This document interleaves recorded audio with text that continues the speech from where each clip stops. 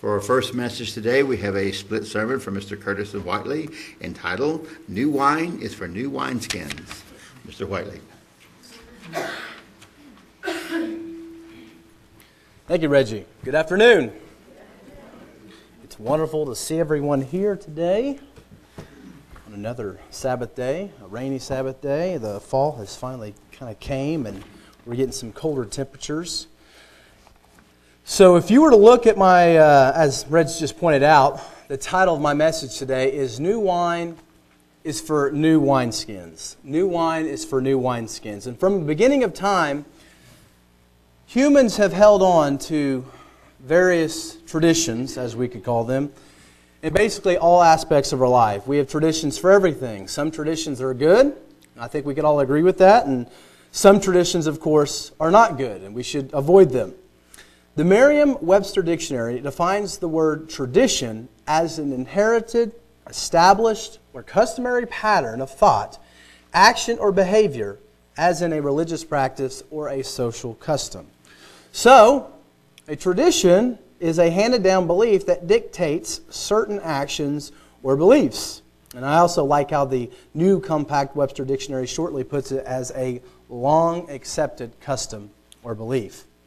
Well, here we are, the last day of October, October the 31st, and most of our culture, as we know, is getting and gearing up to celebrate one of our society's traditions, right? Most people in our society are gearing up for the celebration of the second most advertised holiday in America, the holiday of Halloween. But while people have been going about their busy lives and buying their candy and getting their costumes ready and all the different things that they need for the parties that they're going to go to, this day actually marks another anniversary, another thing that happened within history, approximately 498 years ago.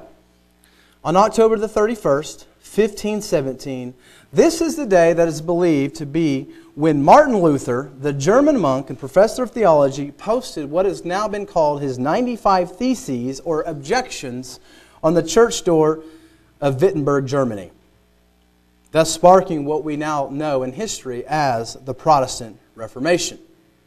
Now, we don't know for sure whether or not Martin Luther actually nailed these 95 theses, these 95 objections to the church door of Wittenberg. That's kind of a tradition. There's no actual, I guess you would say, historical data that's really, firmly points to that. But we do know that there was a lot of things that were going on in that period of time that sparked this movement that we call the Protestant Reformation. Some background information about that time there in the 16th century and even a little bit before that. Many people had began becoming fed up with what they thought was absolute corruption within the church. And we're talking about the Roman Catholic Church, thus what pretty much everyone within Western Europe were. The lavish lifestyles of the popes and clergy, often gained by things such as church fees that were charged for things like weddings, baptisms, funerals. The great disparities in wealth between the rich and the poor. The printing press had came along around this same time, just a little bit before it. And all of a sudden now people were becoming more literate, thus empowering people to argue against the traditions of the day. Now, I don't want you to think that I am trying to promote in any way the teachings of the German monk Martin Luther. I'm not. There's some things I think we can, as human beings, we can say that he did that was good. But obviously there are some things, many things that we can say that was not good within his teachings and within his actions in his lifetime. What really hit the nail on the head, though, what really broke the camel's back was something called the sale of indulgences. Now, if you don't know what an indulgence was, the indulgence was literally a certificate that you could buy during this period of time from a priest. And that certificate would basically give you less time in purgatory when you died. So, this action, this idea, this teaching became so prevalent that at one point they started even selling indulgences, these certificates, to lessen their time in purgatory to people for their dead relatives. So you have a father that's died a few years ago. You know that, purgatory, just to let you know the background of that, was the idea that a soul whose was not pure enough to enter into heaven yet would go through this intermediary, the state called purgatory, to be purged, basically, before they could enter onto the afterlife, the true afterlife in heaven. Well, the idea had gotten so corrupt, so out of line, I guess you would say, that people started even believing that dead relatives could be bought into heaven. There was actually, and we don't actually know if this was really said, but there was this traditional jingle that went around that said, as soon as the coin in the coffer rings, the soul from purgatory springs. This was a tradition, and obviously, as you can imagine, if you were to study history, you would see that this was an economic tradition for the church. Particularly, the sale of indulgences really amped up when they were wanting to raise money for St. Peter's Basilica there in Rome. But we don't really hear that from the priests that are preaching about indulgences. The emphasis is all on what? Hey, look, you want to get out of purgatory? You want to go to heaven? You want to guarantee your place in heaven? There's this indulgence. And the idea was that you'd pay for the indulgence, the certificate would be signed by the Pope, and the Pope would release you from purgatory and would actually thus almost give you a credit to sin, because it would also forgive you for sins that you had not yet committed. So, this was the idea of purgatory. And as a result of this movement that Martin Luther did, much of those 95 Theses spoke and were objections to indulgences. Martin Luther was not objecting. And just to back up, Martin Luther wasn't even trying to start a new church. That did end up happening. It ended up happening. We have now not just the Roman Catholic Church within Europe, we also now have a new strand of Christian theology called Protestantism, which ends up splintering into literally hundreds of different factions and groups. What Martin Luther wanted to do was reform the church that he was in. He was wanting to fix the corruptions and the issues that were going on in his day. And so we come to Jesus and look at Him and His setting and His historical life on this earth.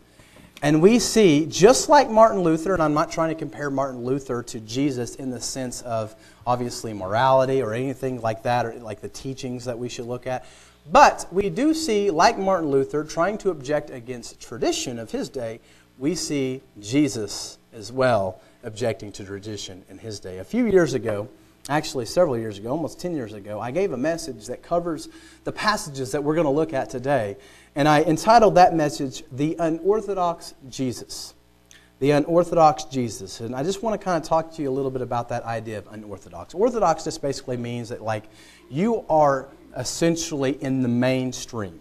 You view things in the mainstream way of viewing things. You do things in a mainstream way of looking at things. We have something called Orthodox Christianity. And everybody's idea or definition of what constitutes as Orthodox Christianity is going to be a little bit different. But typically what you see when people define what is an Orthodox Christian, you see that they have certain tenets, certain traditional tenets that have been believed throughout the history of church history, such as the doctrine of the Trinity, the idea of of heaven and hell, the idea of a literal return of Jesus. Those are just some examples of things that would be considered a defining tenet on whether or not you are considered Orthodox. And then you have the unorthodox Christians of the world. We in this church would be considered unorthodox. We do not believe in the Trinity. We do not believe in certain other tenets within mainstream Christianity. So we would be labeled unorthodox. And in fact, if you were to go out and buy a book, any of them, you could probably, there's probably 4 or 5 out there, like The Kingdom of the Cults or something like that. You would probably find some of our history in that book as labeled an unorthodox strand of Christianity that's heretical. That's probably what you would read. All right? But let's get into Jesus. Let's talk a little bit about the unorthodox Jesus, because Jesus, He was a rabbi, or considered a rabbi to the people around Him, considered religious leaders. But unfortunately, for many people that viewed Him, He didn't do things quite the way that people thought you were supposed to do things. So let's go to Matthew, the 9th chapter, and let's read verses 14, 15, 16, and 17. We just have 4 passages here I want to get into. Matthew, the 9th chapter, verse 14. Breaking in. This is an entire huge strand of incidents that takes place in Jesus' life here in His teachings that's presented in Matthew. But we're just going to break into one. And in verse 14 it says, Then the disciples of John came to him saying, Why do we and the Pharisees fast often, but your disciples do not fast? And Jesus said to them, Can the friends of the bridegroom mourn as long as the bridegroom is with them? But the days will come when the bridegroom will be taken away from them, and they will fast. Verse 16 says, No one puts a piece of unshrunk cloth on an old garment, for the patch pulls away from the garment, and the tear is made worse. Nor do they put new wine into old wineskins, or else the wineskins break, the wine is spilled, and the wineskins are ruined. But they put new wine into new wineskins, and both are preserved. So one of the first things I want to do here is I just want to kind of do a little analysis of this text. Let's just kind of go and look at the background. Let's see what is going on here. What has prompted these individuals? We see the first thing that's taken place is it's John the Baptist's, his disciples come to Jesus and they have a question about fasting. Now we know what fasting is. This isn't something new to us. We participate in fasts. At least one day of year on the Day of Atonement, but also we participate in various fasts. Maybe there's certain things going on in our lives that has prompted us to fasting. Fasting is a biblical concept. It's a good concept. And in this day, in particular, there is actually a specific fast that went on throughout different parts of the year that actually we do not find in the Bible. Still, okay, fine, nothing wrong with that. But what we have in the New Testament is we have Pharisees, specifically, a very zealous group of Judaism in this point in time, had come to have actual traditional fast days, particularly on Monday as well as Thursdays. Okay? Usually this would take place in between the Passover and Pentecost, and in between the days, the Feast of Tabernacles and what was known as the Feast of Dedication. An example of this can be found, and we're not going to go there, but if you were to just want to write this down to look at it later, we see that parable of the righteous Pharisee. The Pharisee makes the comment, I fast twice a week in his prayer. This is a reference to that historical tradition that was taking place during Jesus' day about fasting on Mondays and Thursdays. Now the tradition, as we can look at in historical sources, evolved from this idea that when Moses went up onto Mount Sinai, there in the what would be called the Torah portion, or also, the book of Exodus, as we would call it, that he did so on a Thursday, and he came down from the mountain on a Monday. That's where this tradition evolved from. So we see that Jesus is being asked by John's disciples, and I get the hint, I could be wrong, I was not there, that it was kind of an innocent question. They're looking at Jesus. John has obviously said some really positive things about Jesus. John has demonstrated that he's trying to lessen himself, the importance of himself, and elevate the importance of Jesus. But they're confused. There's, you're supposed to be, the one to come. Why aren't you participating in these, traditional norms that, of course, a teacher of the Bible, of the, what they would call the Bible, a teacher of the ways of God, would be or should be involving themselves in? Well, Jesus responds by giving three analogies, and those are the analogies that we're going to look at. The first analogy, or the first example, is the example of the bridegroom. I think this is the primary example because this is the specific example that I think the hearers of John's disciples would really understand in light of what John the Baptist had told them. Now, the idea of a groom, specifically a bridegroom, within the Old Testament, we can actually go and we know that there is this idea of God Almighty being likened to a groom, to a husband. We use that God describes himself as the husband of Israel, about how he will gather his wife back to himself, that wife of Israel. We know that this analogy is used within the Old Testament. We also know within the Old Testament, we also know within the New Testament, when we look at the Scriptures, when we look at the different things that are being talked about, we know that the idea of a groom had come to describe the Messiah's coming. We see John the Baptist in the 3rd chapter, verse 29, and I didn't give this passage to Brian, I apologize, but he says, He who is the bride is the bridegroom, but the friend of the bridegroom who stands and hears him rejoices greatly because of the bridegroom's voice. Therefore, this joy of mine is fulfilled. And we see this continue to be a theme within the New Testament, particularly in the Gospels, but also in the letters of the Apostle Paul. Like, for instance, we know we have a parable of a wedding banquet. We know we have a parable of 10 virgins. There's this idea that's wrapped around the Messianic coming with this idea of a wedding feast, of a groom, of a wife, of a wedding a banquet that's supposed to take place. We see this even in the 2 Corinthians 11, verse 2, where Paul makes the comment, I promised you in marriage to one husband. And of course, we know the book of Revelation has a lot of imagery that we can look at that literally is trying to describe this wedding banquet taking place, this bride of Christ that's supposed to be prepared for him. But Jesus' question is this: can friends of the bridegroom mourn as long as the bridegroom is with them? Now, the actual Greek terminology here is sons of the wedding hall. It's an idiom for referring to the wedding guests or the friends of the bridegroom present at the celebration. John, as we saw, kind of almost described himself as a type of almost best man to this event. Now, Jesus is simply telling the disciples of John something they would understand. Jesus is likening, fasting, which was something that was good, and it was something that was advocated within the Old Testament, but it was also something that came to also be associated with mourning, with repentance, and things like that. And of course, the coming of Jesus is a time of repentance, especially in light of what Jesus is offering. But we do know that Jesus is essentially saying, look, the friends of the bridegroom, they have the groom with them right now. Now is not a time for mourning. Now is a time for celebration. And this is a hint also at Jesus' death, because there comes a time where he says that the bridegroom will, at some point in the future, be taken away from them. Then they will fast. But Jesus continues on. He continues on with saying, look, these are the things I'm saying to you. I'm obviously identifying myself as the bridegroom, my disciples as the friends of the bridegroom.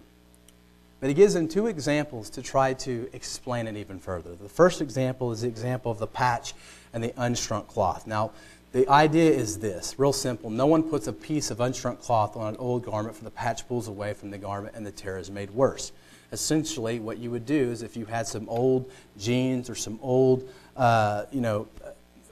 piece of clothing or something that had a hole in it, if you were to go and grab a piece of cloth that had not been shrunk yet, maybe hadn't been used, and tried to use that to patch up the hole on the old garment, what would take place after you would wash it? What would happen? Well, what would happen is that patch, because it hasn't shrunk yet, would basically pull away from that old garment and would basically tear that old garment, thus making the hole even worse.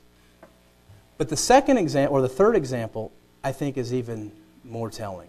Because Jesus gives this last example, and it's the example of the new wine versus the old wineskins, which is basically the title of this message. Now, wineskins in these days, and many of us have probably heard of this before, were basically made of different types of skins or leather.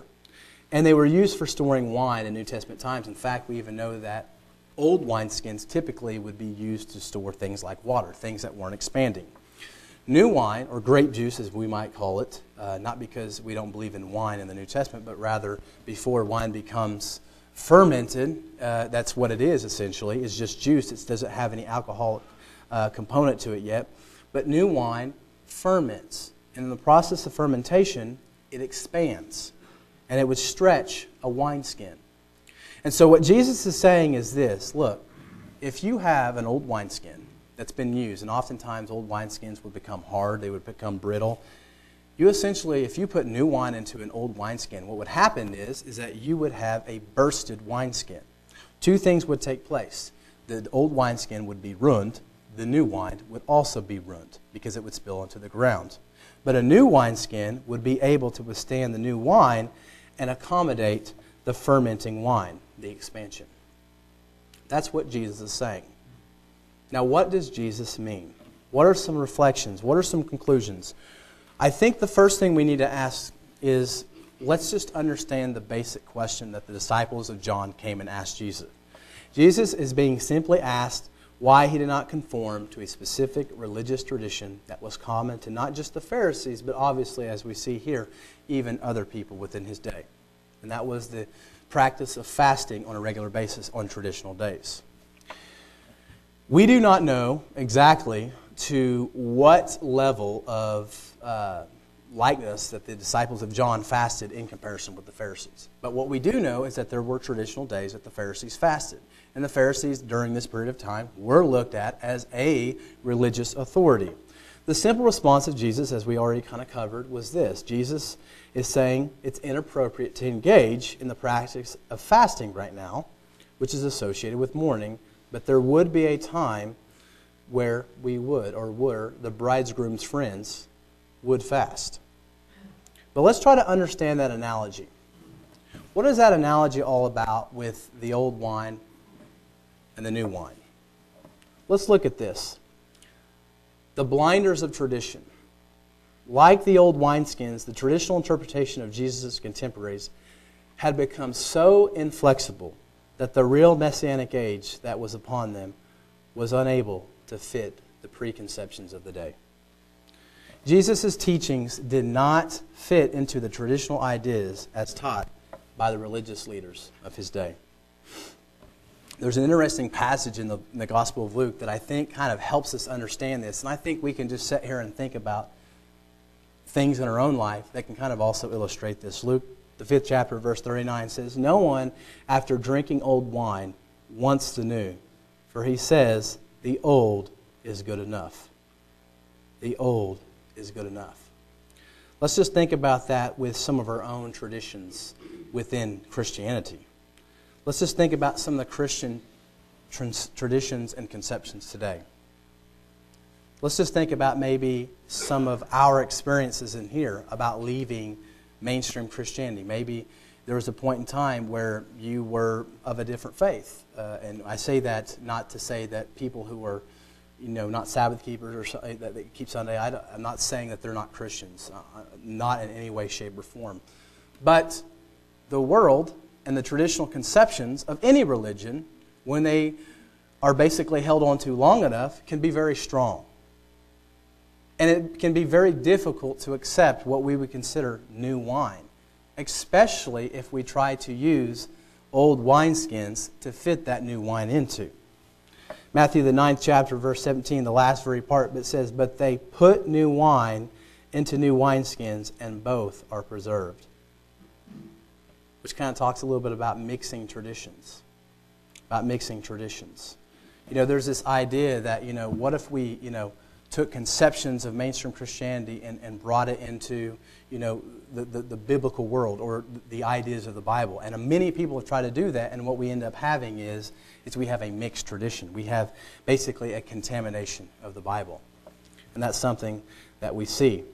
And so this is basically what Jesus was fighting against.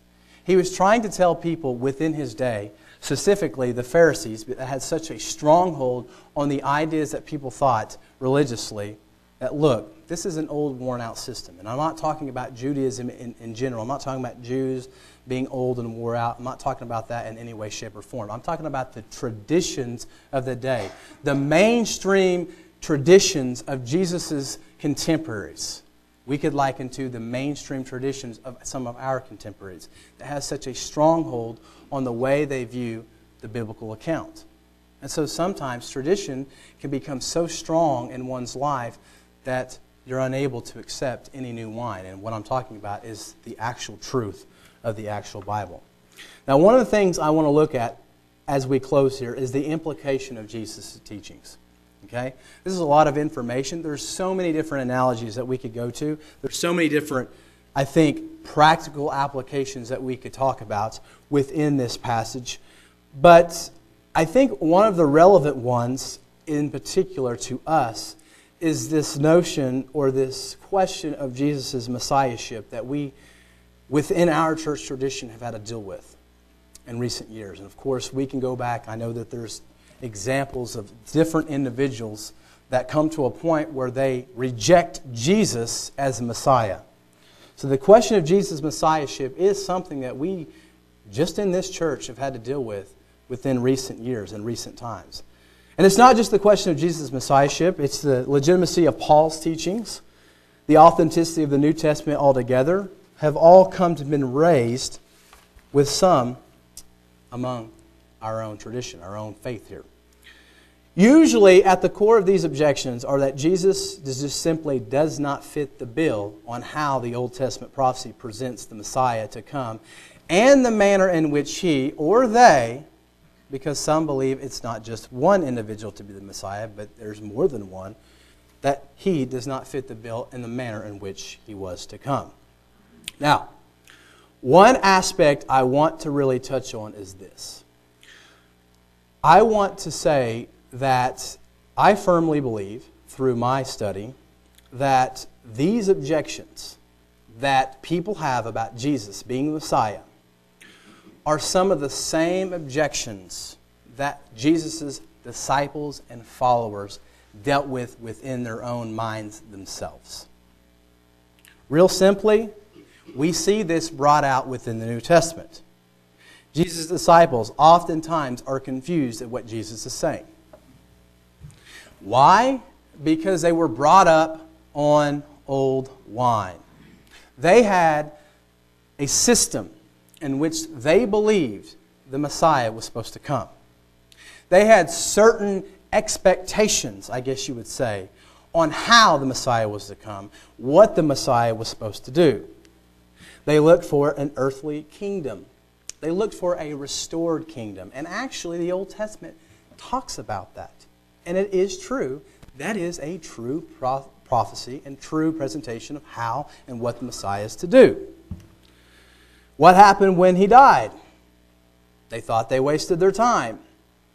Even at the end, just before Jesus' ascension, the disciples asked Jesus one last time, okay, you've done all these things. You died, you were resurrected.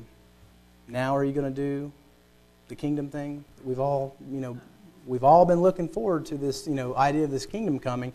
That's how we were raised. Surely now is the time, right? It's all over, all the, waiting. And Jesus says, it's not for you to know the times of the season. The Father has in His own authority to do these things. But I tell you what, you do this. You go out and you preach my teachings to everyone in the world, basically. That's what we see. We even see Paul himself, in his early life, object to Christianity simply because the idea of a Savior, Messiah, being killed did not fit the model in which they believed the Messiah would come. We have a New Testament that doesn't just deal with the objections, but almost admits, yeah, I get it. He doesn't fit the bill according to the way we always viewed it. But there's one problem. He is alive, and we saw it. What do we do with a man who does all these teachings? And yes, it's very unorthodox. I mean, I'm sure that the disciples, there's no doubt in my mind, were uncomfortable sometimes with what Jesus said. They probably thought, oh my goodness, Jesus, man, they're going to be the laughing stock of all of Galilee with some of the things he's saying. It's kind of ludicrous. The problem is this. When you think one way and you follow someone, as ludicrous as it says, I think it's logical and reasonable when you see the person die, you see him alive again, and you see him ascend to heaven, that you say, maybe we need to reevaluate the way we saw this. Because obviously, Satan didn't do it. God's with him.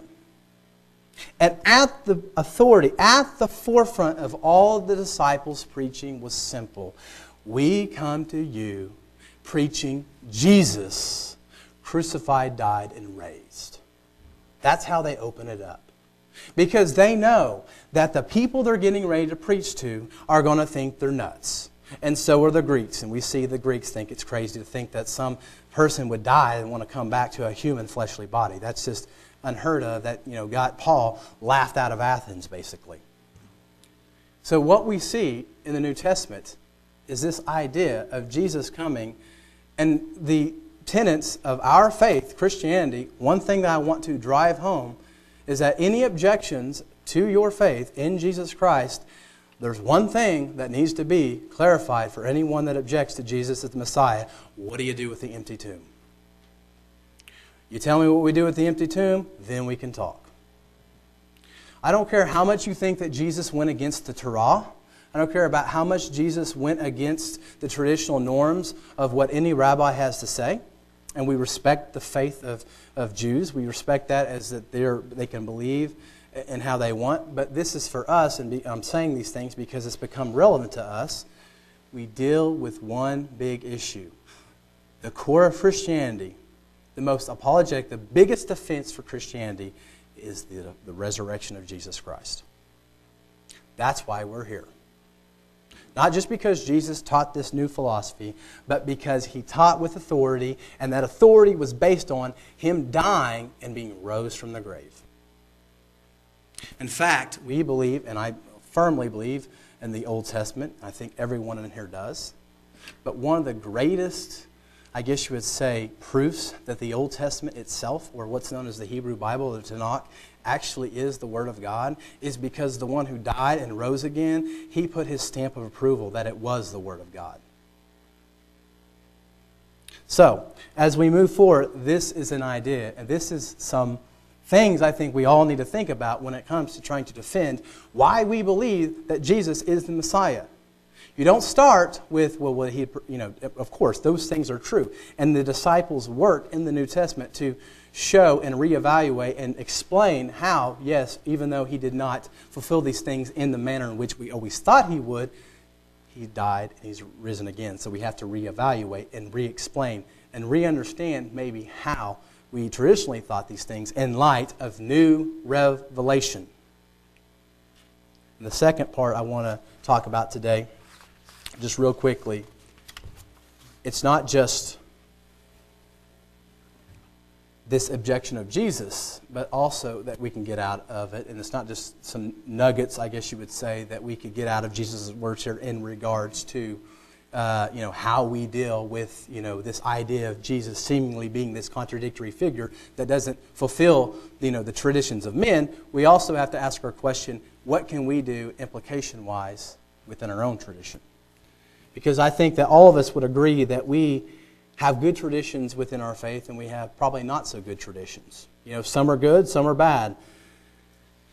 But the bad thing about a bad tradition, as Jesus said, as Jesus kind of alluded to, when our old wineskin becomes so brittle and so old and so worn out, it can possibly leave us unable to accept new wine. When we refuse to be corrected by Scripture, by the way, on things like this is the only true church. We've heard that idea of people trying to make the claim that they're the only true church. This is the way prophecy has to be. We've heard that idea. This is the only way to keep the Sabbath. And of course, many of us could come up with a whole list of things that just by being involved in something for too long and without keeping tradition on check too much, we eventually can become old and worn. We can have a system where we don't realize it's become old and worn out, where we're unable to accommodate new wine. And I'm not talking about new truths. I'm talking about correction of the actual New Testament or the Bible in general itself. So in closing, I want us to ask the question or encourage us to be careful to allow traditions to become so strong in our lives that we allow them to become old, worn-out wineskins that are unable to accommodate new understandings. I'm talking about theological grids. Sometimes people, and I'm guilty of this, you're reading something and you ask the question, well, how does that fit into how I always understand everything? There's nothing wrong with trying to understand the Bible within other things that we have understood from the Bible. But sometimes we can get wrapped up in trying to make everything fit, and what we realize is that maybe some ideas that we had about the Bible, maybe they're not quite as strong as we thought they were. We have to continue to allow ourselves to be corrected by the Bible. I'm not talking about the essentials. I'm not talking about Jesus, obviously, being the Messiah. I'm not talking about holy days and Sabbath. Those are things that are firmly rooted within the New Testament and the Bible. And I can even say that some traditional teachings of this passage within this part of the Scripture about Jesus talking about wine and new wineskins is used to argue against, Judaism, everything, the Sabbath keeping, holy day keeping, non-bacon eating, non-shellfish eating stuff, all that stuff is done away with. Jesus is saying, look, that's old wine, now you need the new wine that allows all that stuff. We know that doesn't work within the framework specifically of Matthew itself, because Jesus is cited as saying all types of things, promoting the idea of the law, of not, doing away with the law, but rather, fulfilling the law. Anyone that teaches men to, not fulfill the law or not keep the law is going to be least in the kingdom. We know that does not, enter Jesus' mind. That is not his teaching. He's not against the law. He's not against the Old Testament, the Hebrew Bible. Nothing can be further from the truth. He upholds it, and he demonstrates that himself, his teaching, is completely in line with it. All albeit very differently as we expected it to be. So these are the things that I want us to consider. As we go on in our life, there's many traditions I think we could point to. Some of them are very good, and there's nothing wrong with tradition, as long as that tradition doesn't become such a stronghold in our life that it makes us old and worn out and brittle to the point where we cannot accept new wine.